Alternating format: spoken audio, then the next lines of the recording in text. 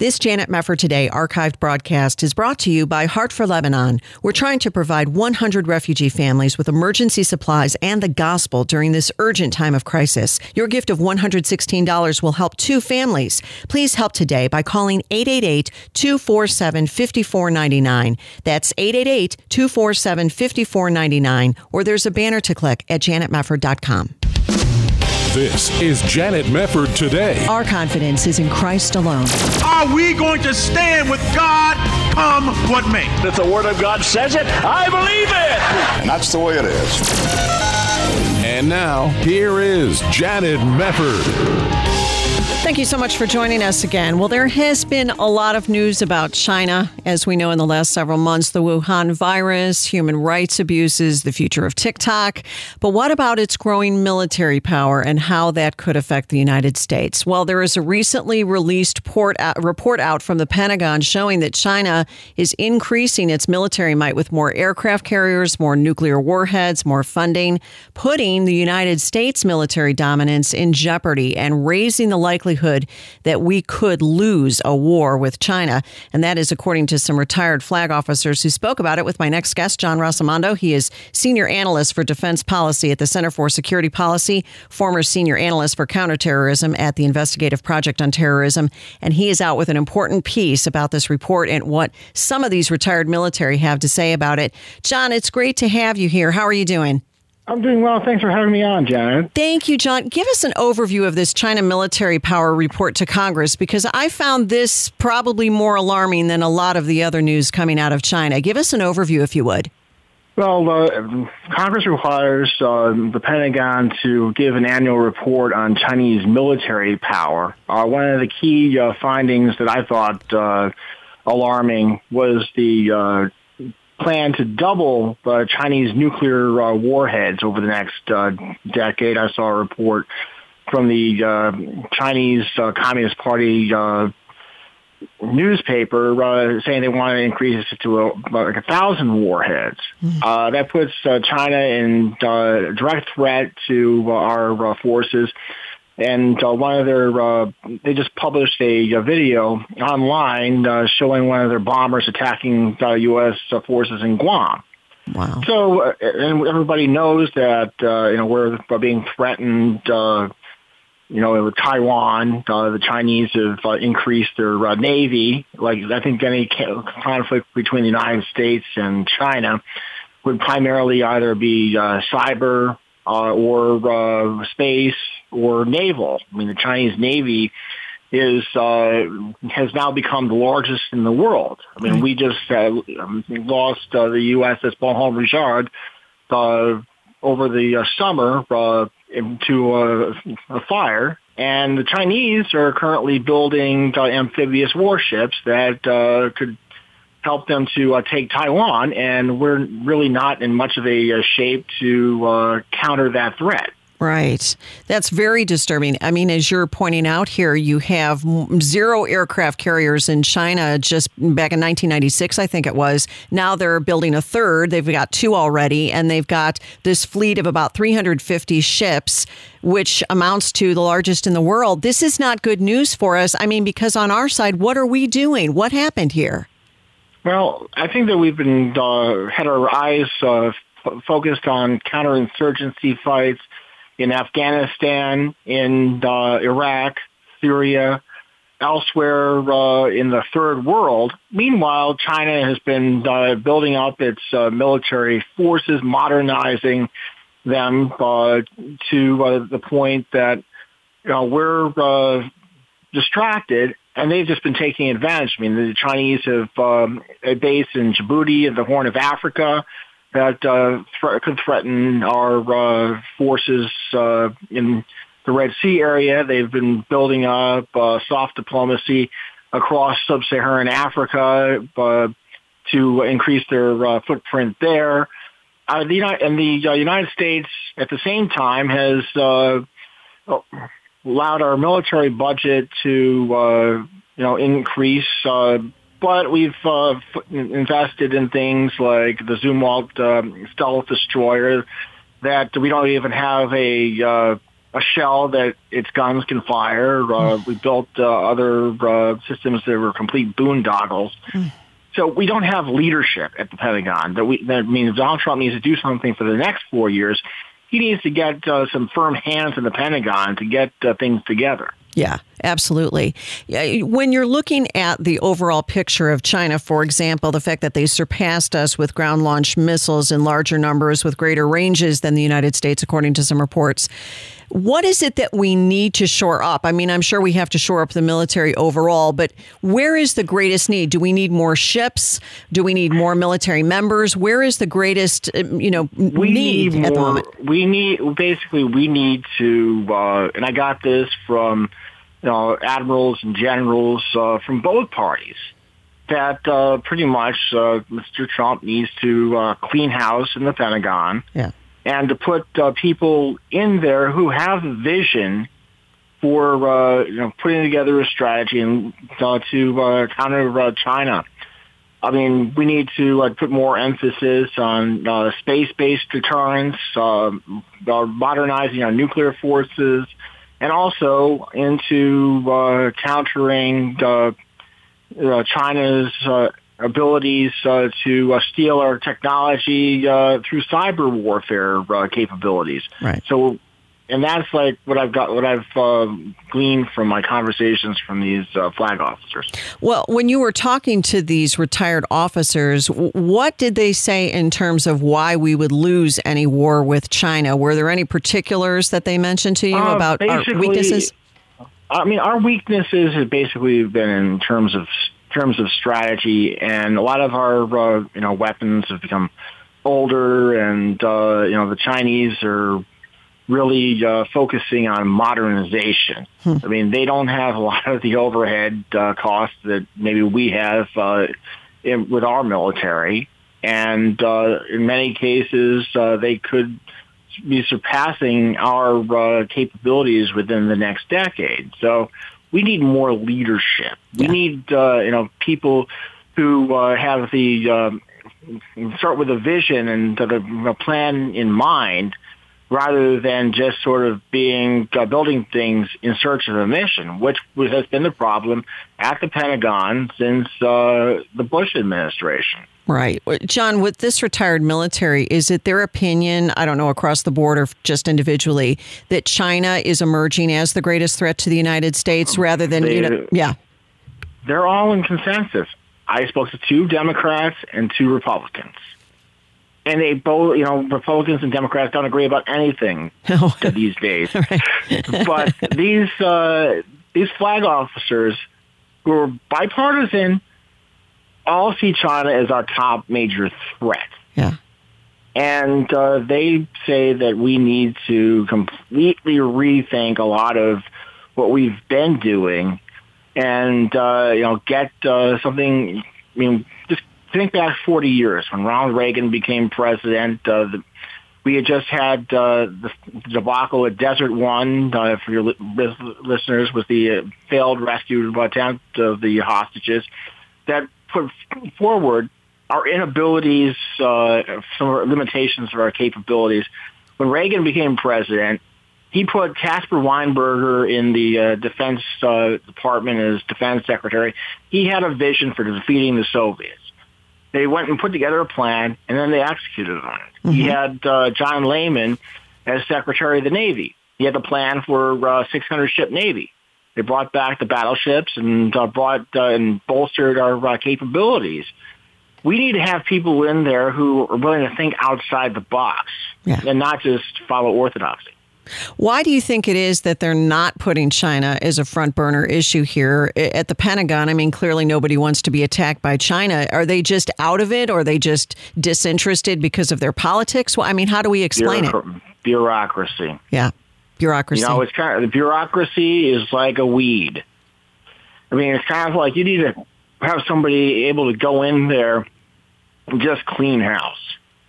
I mean, it's kind of funny how the Democrats are attacking the president for tearing apart the administrative state. It needs to be cleaned out and put people in charge who will keep the the military contractors in line, and so that we will begin with the end in mind and execute on the plan. Very good. We're going to pause for a break. John Ross Amato with us from the Center for Security Policy. We'll be back talking about China and the United States. Stay with us.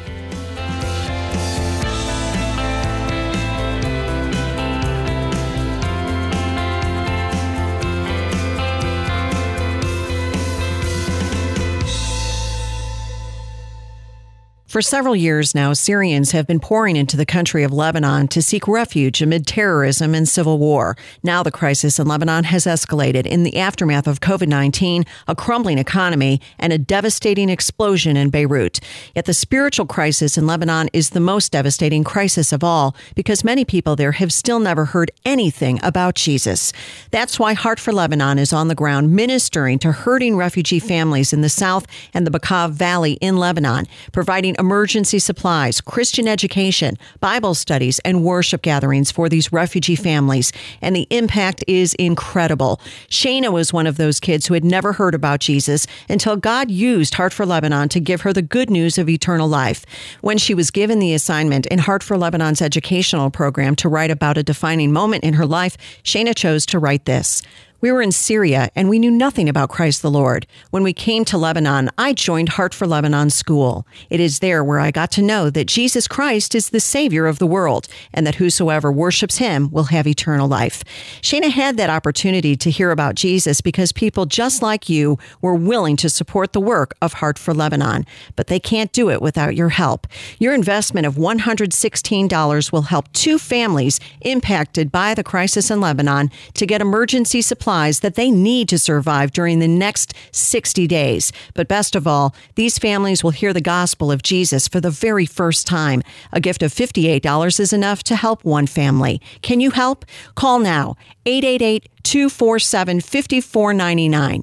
888-247-5499. Or there's a banner to click at janetmefford.com. Once again, that number to call, 888-247-5499. A gift of $58 helps 1 family right now. Call 888-247-5499. You're listening to Janet Mefford today. And now, here's Janet. Welcome back. Great to have you with us, and great to have with us John Ross Amato from the Center for Security Policy. You can check them out at centerforsecuritypolicy.org. And John's got a great piece out, very important piece, in fact, on the issue of whether or not we are fully prepared for a war with China, given the fact that they are growing exponentially and really are planning to grow over the next decade. And John, I'm looking at this story here from the Sydney Morning Herald. China forces 500,000 Tibetans into labor camps. And this kind of goes along with the same issue that's already taking place in China, where they're putting the Uyghurs into these camps and they're upping the human rights abuses and the attacks on various religious communities. China is really emboldened right now. And I'm wondering, when we look at our situation, as you said, a big problem that we have at the Pentagon and in some of the bureaucracy is that they're just, that they're just the administrative state and they're acting the way that it often does. What about money? Is that a big part of the picture too, considering we're multiple trillions of dollars in debt and we're always worried about the next defense budget coming down the line? I mean, what part does money play in all of this?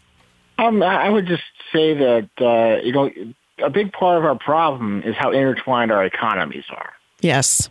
Because, the Chinese, the People's Republic of China basically has us over a barrel in terms of, its influence over our multinational corporations, control of some of our, big tech corporate companies and influence. So I think that we need to move, full forward on continued disengagement with China economically. I mean, I've heard from these generals and admirals, both parties, that China is far graver of an enemy and an adversary than the Soviet Union ever was. Yes. Because the Soviet Union did not have an economy that was roughly equivalent to ours. Sure. So, I mean, we're facing being $24 trillion in debt. are, the costs of building these new systems and so forth keeps increasing and increasing and increasing. But the Chinese are able to build the things because they don't have to go through the research and development. All they need to do is have some good hackers to go in and steal our stuff. Right. And about a year ago, before John Bolton was dismissed as national security advisor, he protested that the Chinese had stolen the plans for the F-35. And they put out a similar stealth fighter that, if you looked at it head on, it pretty much looks pretty similar to our F-35. Wow. So they're able to get this technology by stealing it from us and build it at a cheaper cost. Yeah. Yeah. And that's a huge problem. Plus, they own a lot of our debt. That's another point to bring up in all of this, that we have such business ties to China and political. And also the crony capitalism. I mean, there's a lot of dirty money ties between people in the capital and China.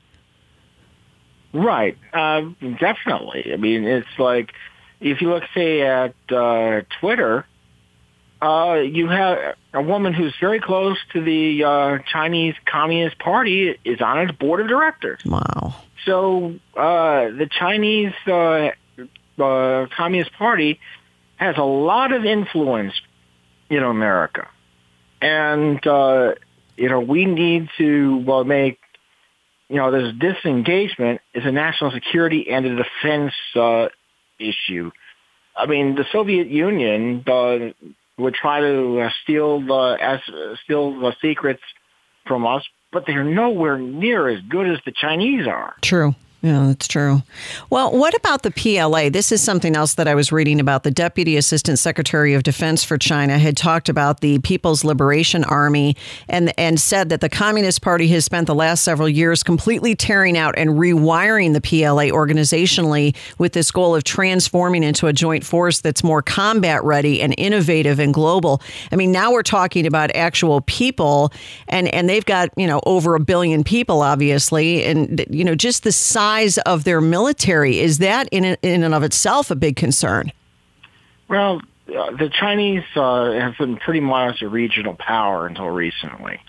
But the People's Liberation Army Navy, has a vision of expanding its reach into the Indian Ocean and into the Pacific in a way that it never has before. I mean, China used to call itself the Middle Kingdom. Well, it's becoming that once more because of its Belt and Road Initiative, because of its, economic power. So, we need to look at how China's playing the game of chess and figure out our counter moves to, head them off at the pass. Yeah, we have to. How concerned are you that China might actually try to initiate a war against us in the near future? I don't. It's sort of like, I don't think that in the near future, but 10 to 15 years out, who knows? Because if we look weak, and they know that we can't do anything, we can't counter them. I mean, one of the things that we did in the Cold War against the Soviet Union was we put the emphasis on our nuclear deterrent because we knew that we couldn't stop an onslaught of tens of thousands of Russian-made tanks coming through the Fulda Pass in Germany. So we put our emphasis on nuclear deterrence. We need to work on modernizing our nuclear weapons, many that are like 40, 50 years old in some cases.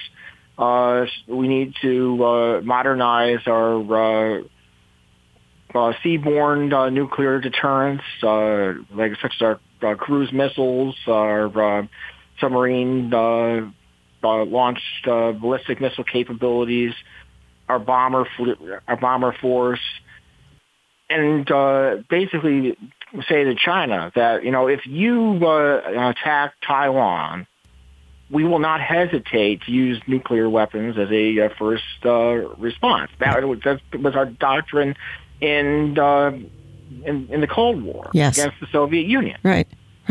Yeah, peace through strength. I liked that. It would work again. It's important. What about this idea of forming kind of a NATO-like alliance? There's been some discussion about this, having this kind of alliance in the Pacific and getting some other countries together. What do you make of that idea? I think that, it's something that's worth looking into. I think that we should work at, solidifying our alliance, say, with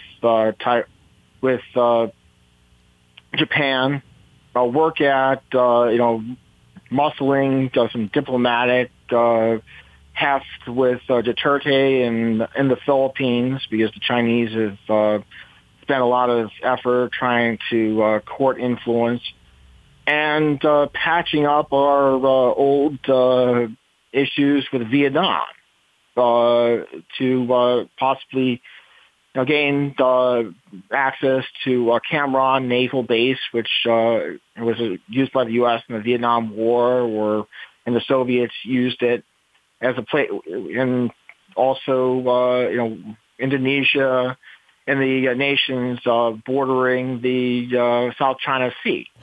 Yeah. So, because right now the Chinese are pretty much bottled up by the first ring of islands, namely southern tips of Japan, Taiwan, Philippines, et cetera, in terms of their ability to project force. But we have to be mindful of the fact that the South China Sea is the largest place of commercial transit in the world. Like some $5 trillion worth of shipping goes through there. So if the Chinese can control that, then, we're really in a lot of trouble. I mean, back in the late 19th century, Admiral Alfred Thayer Mahan said, he who controls the seas controls the global economy. Right. When the British stopped being able to control the global economy, with the protection of the Royal Navy, they ceased to be a power. Right. So if the Chinese Navy surpasses us in terms of its power and ability to project, and the United States Navy falls into further decline, that means that we will have greater economic problems for the average American.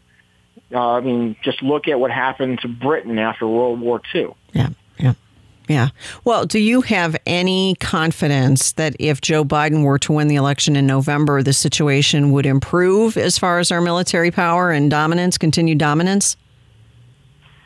I don't think that Biden would. Just look at what the Democrats and the centrist Republicans have done over the past generation. They've eviscerated and hollowed out our military, and turned the United States into a vassal of the PRC. Yeah, that's well said. And that's what I really am concerned about, because we're at a time of great division at home, and that's actually opening a door for our enemies abroad to be able to take advantage. And that, that's been on my mind for quite a while. I know it's been on a lot of people's minds that we are increasingly vulnerable, it would seem, to outside enemies being able to, really take advantage of the vulnerabilities that we have as a nation right now. But this is such an important story, and it's such an important thing for people to get their heads around. And I want to refer people once again to your piece over at the Center for Security Policy. I'll give out that website one more time. It's centerforsecuritypolicy.org. And you can read all about what these retired flag officers have communicated to John Rossomando about the potential of America losing its military dominance to China. A very important story. John, so good to talk to you. Thank you very, very much for being with us again. Thanks a lot, Janet. I appreciate it. Thank you. Take care. And we'll be back on Janet Mefford Today.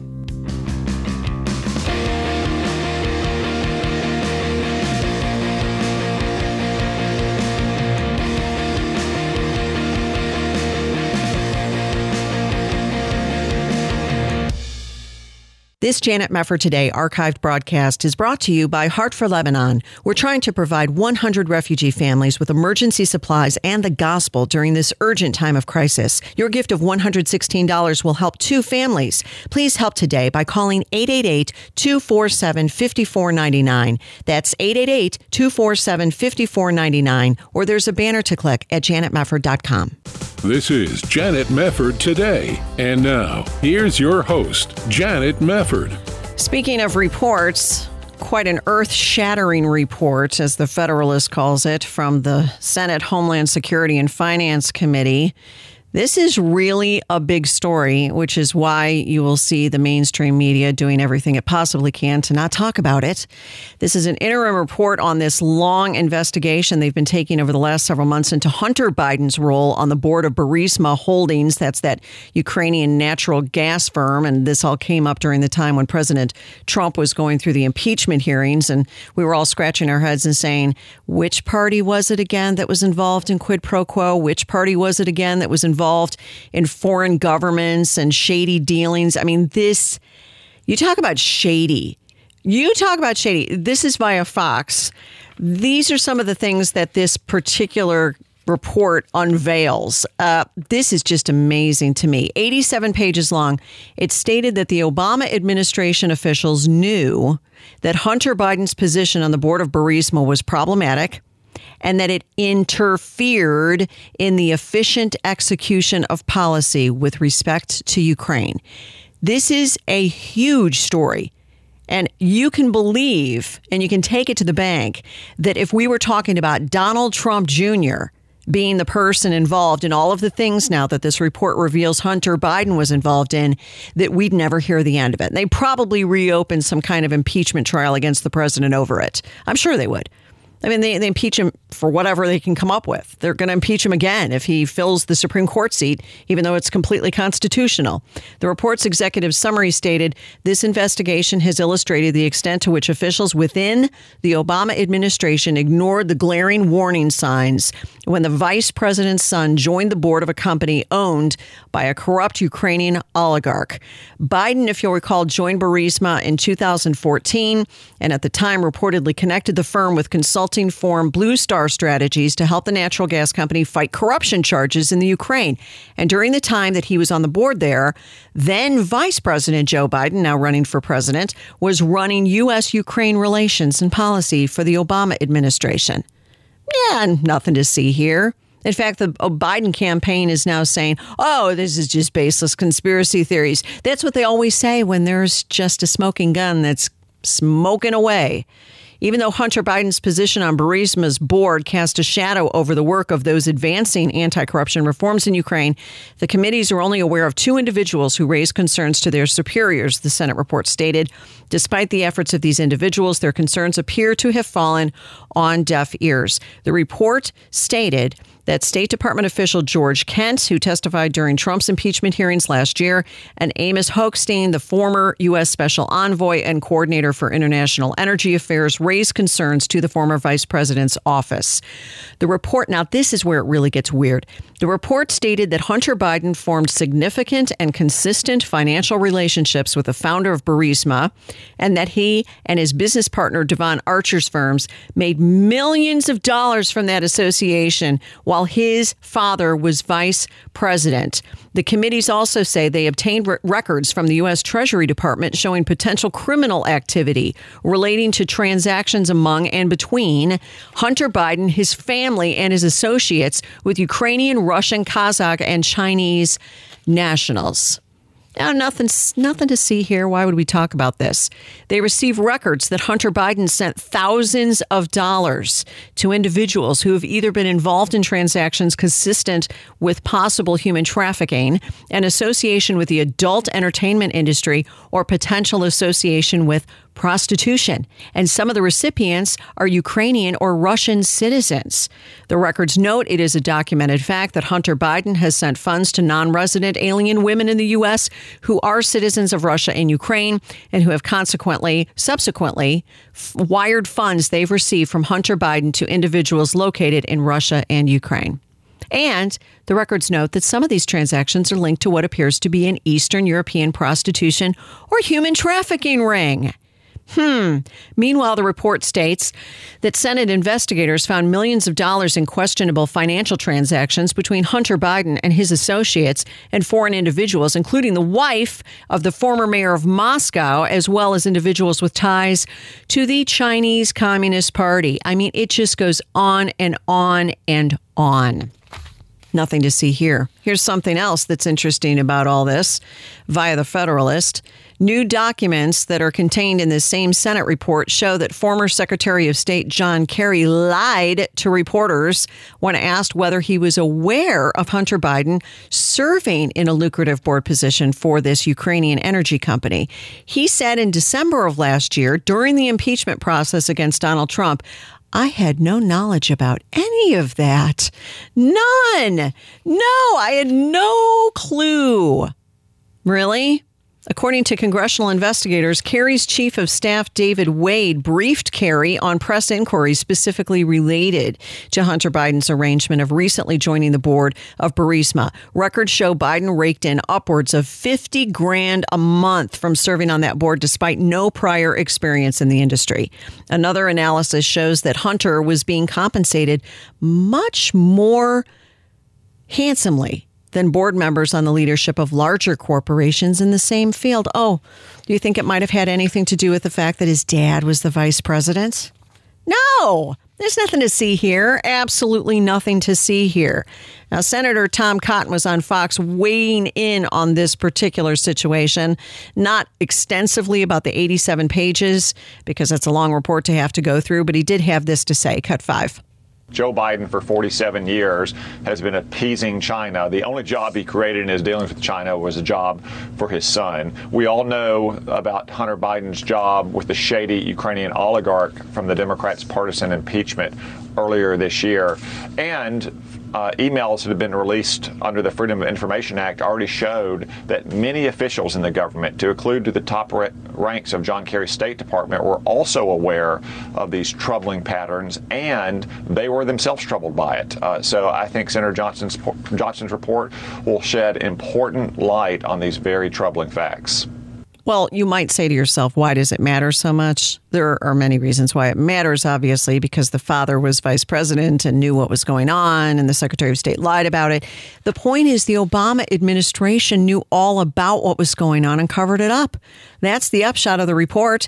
And this is a man who wants to be put back into the White House, not as if we didn't already have a million reasons for saying this is not the guy. Perhaps this might be some more evidence to weigh when you are considering what you're going to do in the voting booth in November. Now, on the upside concerning the federal government, I'm going to bring you some good news because I don't want to end on a very sad note here about all of the corruption in government. We get a lot of that every single day. President Trump is doubling down, by the way, on his fight against critical race theory, and I couldn't be more delighted about this. This is incredible. He had gone after these federal agencies just recently. He called it in a tweet banning efforts to indoctrinate government employees with divisive and harmful sex and race-based ideologies. Now he's issued an executive order to combat, quote, offensive and anti-American race and sex stereotyping and scapegoating.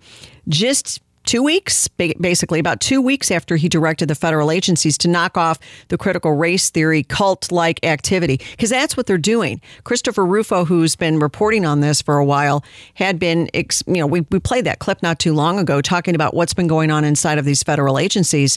And some of the references to what's been going on have been likened to workplace harassment. I mean, how would you like to go into your company and be forced to sit there and listen to, if you're a white person, some kind of a lecture on how you're a white supremacist and how you have white privilege? And you can't say anything because you don't want to lose your job and you don't want to make your boss mad.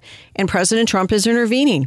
And I'm really glad to see this. Not only that, but you might have heard that he has now put together this announcement about the 1776 Commission on Patriotic Education, which is another effort to try to not only knock out the anti-American ideology that's spreading like kudzu, as we say, toxic kudzu across the federal government, but also to try to shore up patriotism in our educational system. And we're long overdue on that. This is all a good development. And to me, it just speaks so well of President Trump loving this country and loving what is being done in the name of the United States, just to stick with the values and the ideals that we've always loved as Americans, because America cannot continue if we don't do that. We're going to take a break. We'll be right back.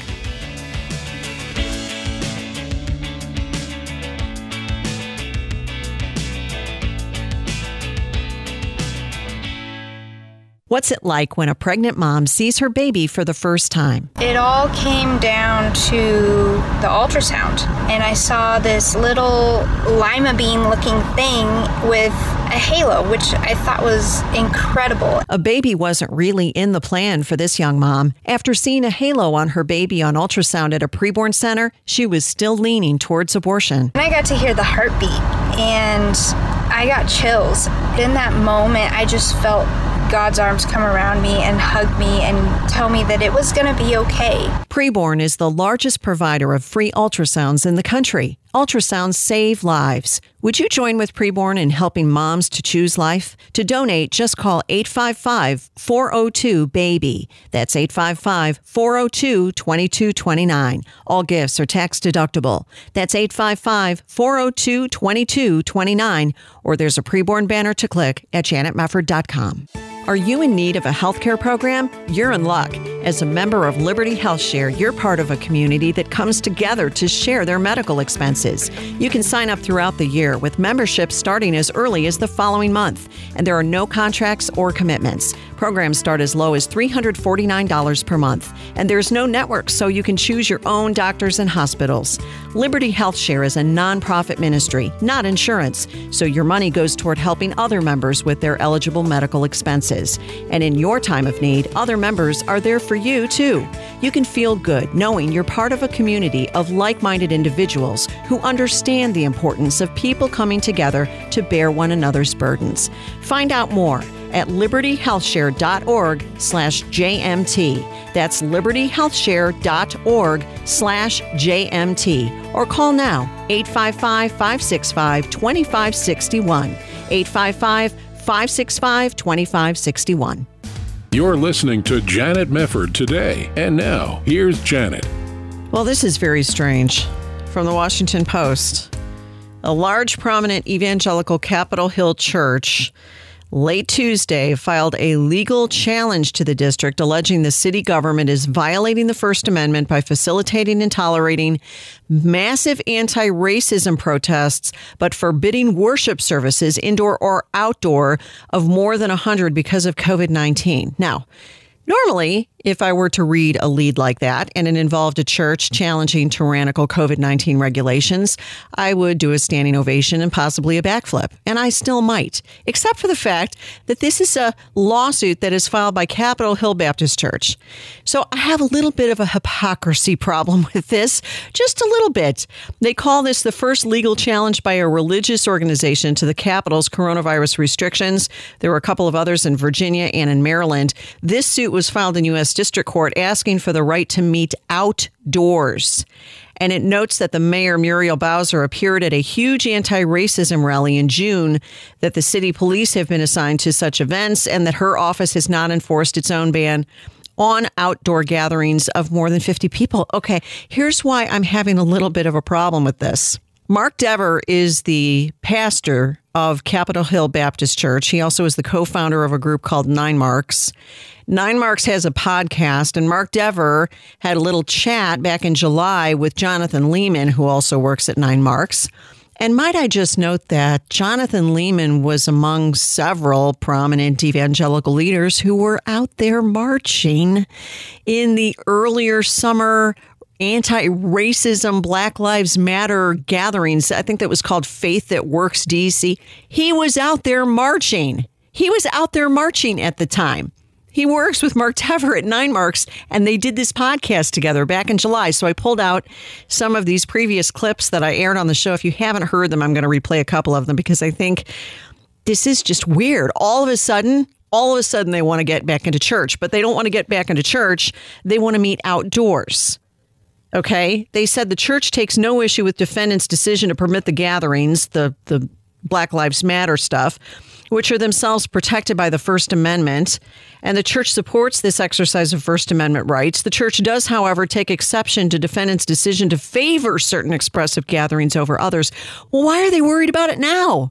Because they certainly weren't that worried about it earlier in the summer, when they were getting criticized for going on these Black Lives Matter marches, so many of them, and being all woke, like Mark Dever is. They're all woke, And that was fine. And yet they did this podcast in July where they were critical of Grace Community Church, John MacArthur's church out in California, putting out a statement saying why it's biblical to stand against the government at this point because it's clear that the restrictions are uneven and there's hypocrisy there on the part of the government, and we're going to open our doors. We're going to have church anyway.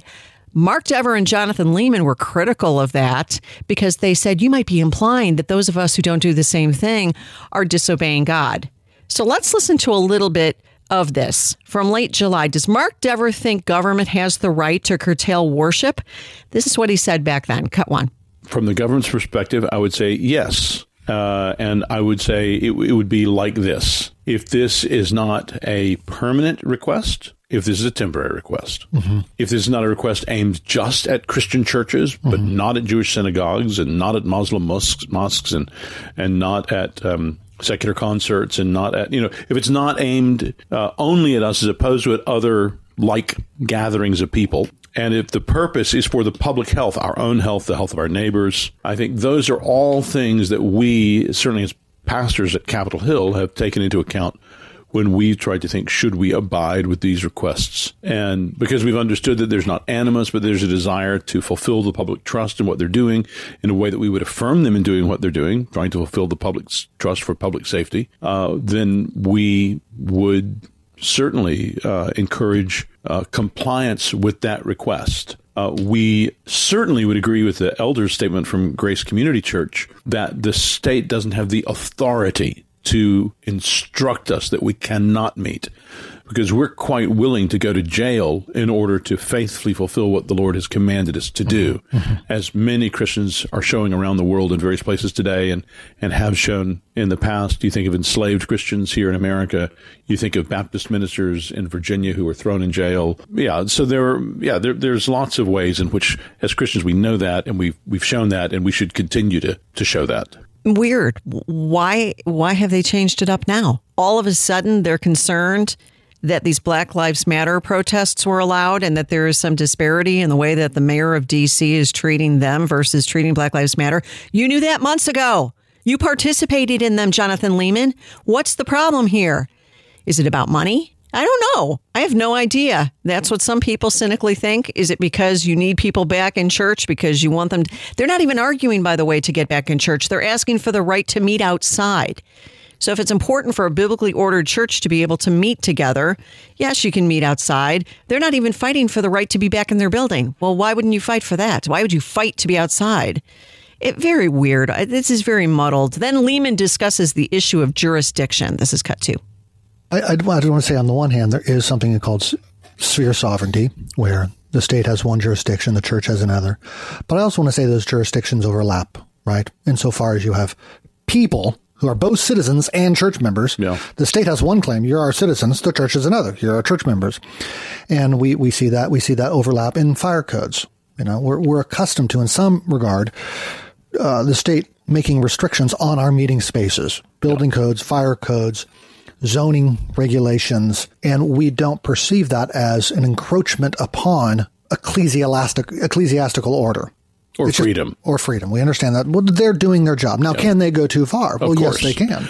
All right. Again, that was a silly argument. I said so at the time, and I maintain it's a silly argument. A state enforcing building codes is not the same as the state saying you can't have church because there's some virus that is killing fewer than 1% of the people who contract it. It's not the same thing, and it is an emergency order that's been going on for 6 months. And oh, by the way, if you're a leftist, you can go out and do whatever you want in the streets because that's racial justice.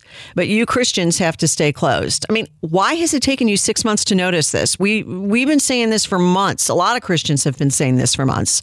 Then, of course, they compared the church closures to what happened during World War II. This is cut three. So you used the example yesterday with me, Mark, about churches along the coastal lines during World War II. Explain that. Yeah, when there were blackouts because there was concerns of German shelling from the submarines or even battleships, actually, in the East Coast and Japanese in the West Coast. And so there would be various times when places, certainly like Manhattan or Los Angeles or San Diego or San Francisco, would be put on blackout, where for the sake of public safety, do not let any light show that could make it easier to target us. Now, if a church complies with that, even they were going to be having meetings that evening and maybe even outreach revival meetings. I mean, is the state coercing them? Mm-hmm. Well, no. I mean, the state is not going to do this forever. The state is not just aiming this at churches.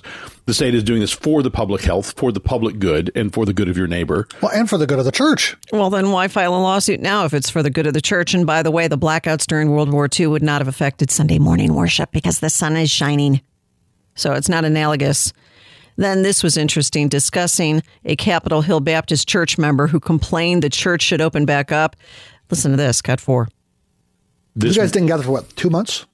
We did not gather starting from the middle of March through the remainder of March, through all of April, through all of May, through the first Sunday of June. We did not gather. Okay, in that window, a member says to you. Very much like this statement. He just said, Hebrews 10, I feel I need to. I feel I'm in sin. How did you pastor that person? Well, because he said he felt like he was in sin, I phoned him. He's a good friend in the church. And I just said, well, brother, thank you for informing us. You should resign your membership immediately and find a group of Christians that are obedient to Scripture. He said, well, I didn't mean to say that. I mean, I understand you can disagree on this. I understand you believe we should meet 2 normally and we're in exceptional time. I said, well, we didn't leave room for that in your language. So you've got to somehow leave room in your language for people to disagree with you. So you're saying to him, for the one who says it is unclean, it is unclean. Yeah. Oh, yeah. Yeah. If you're convinced that you are in sin complying with what the government is asking. Your pastors are asking you. Your pastors are saying we're not gathering. You're saying that's unclean. You're saying you have to then go to another church. Well, if you're going to be consistent and if there are no other factors in your life. But right. So, yes, just in isolation for conversation's sake. Yes, okay. That could be. All right. Just weird. So this guy was supposed to resign back then because he wanted to meet, but now they're suing in order to meet. What are you going to tell that member now, Mark Dever? This is just weird. Hey, I think you should be allowed to open up, but you should have been on board months ago, and you should be arguing to open your church doors. If you can go to Walmart, you can open your church. But I guess better late than never. Not very consistent, though. Thank you for joining us on Janet Mefford today. We're going to have to leave it there, but we will see you next time, Lord willing. Thanks so much for being with us.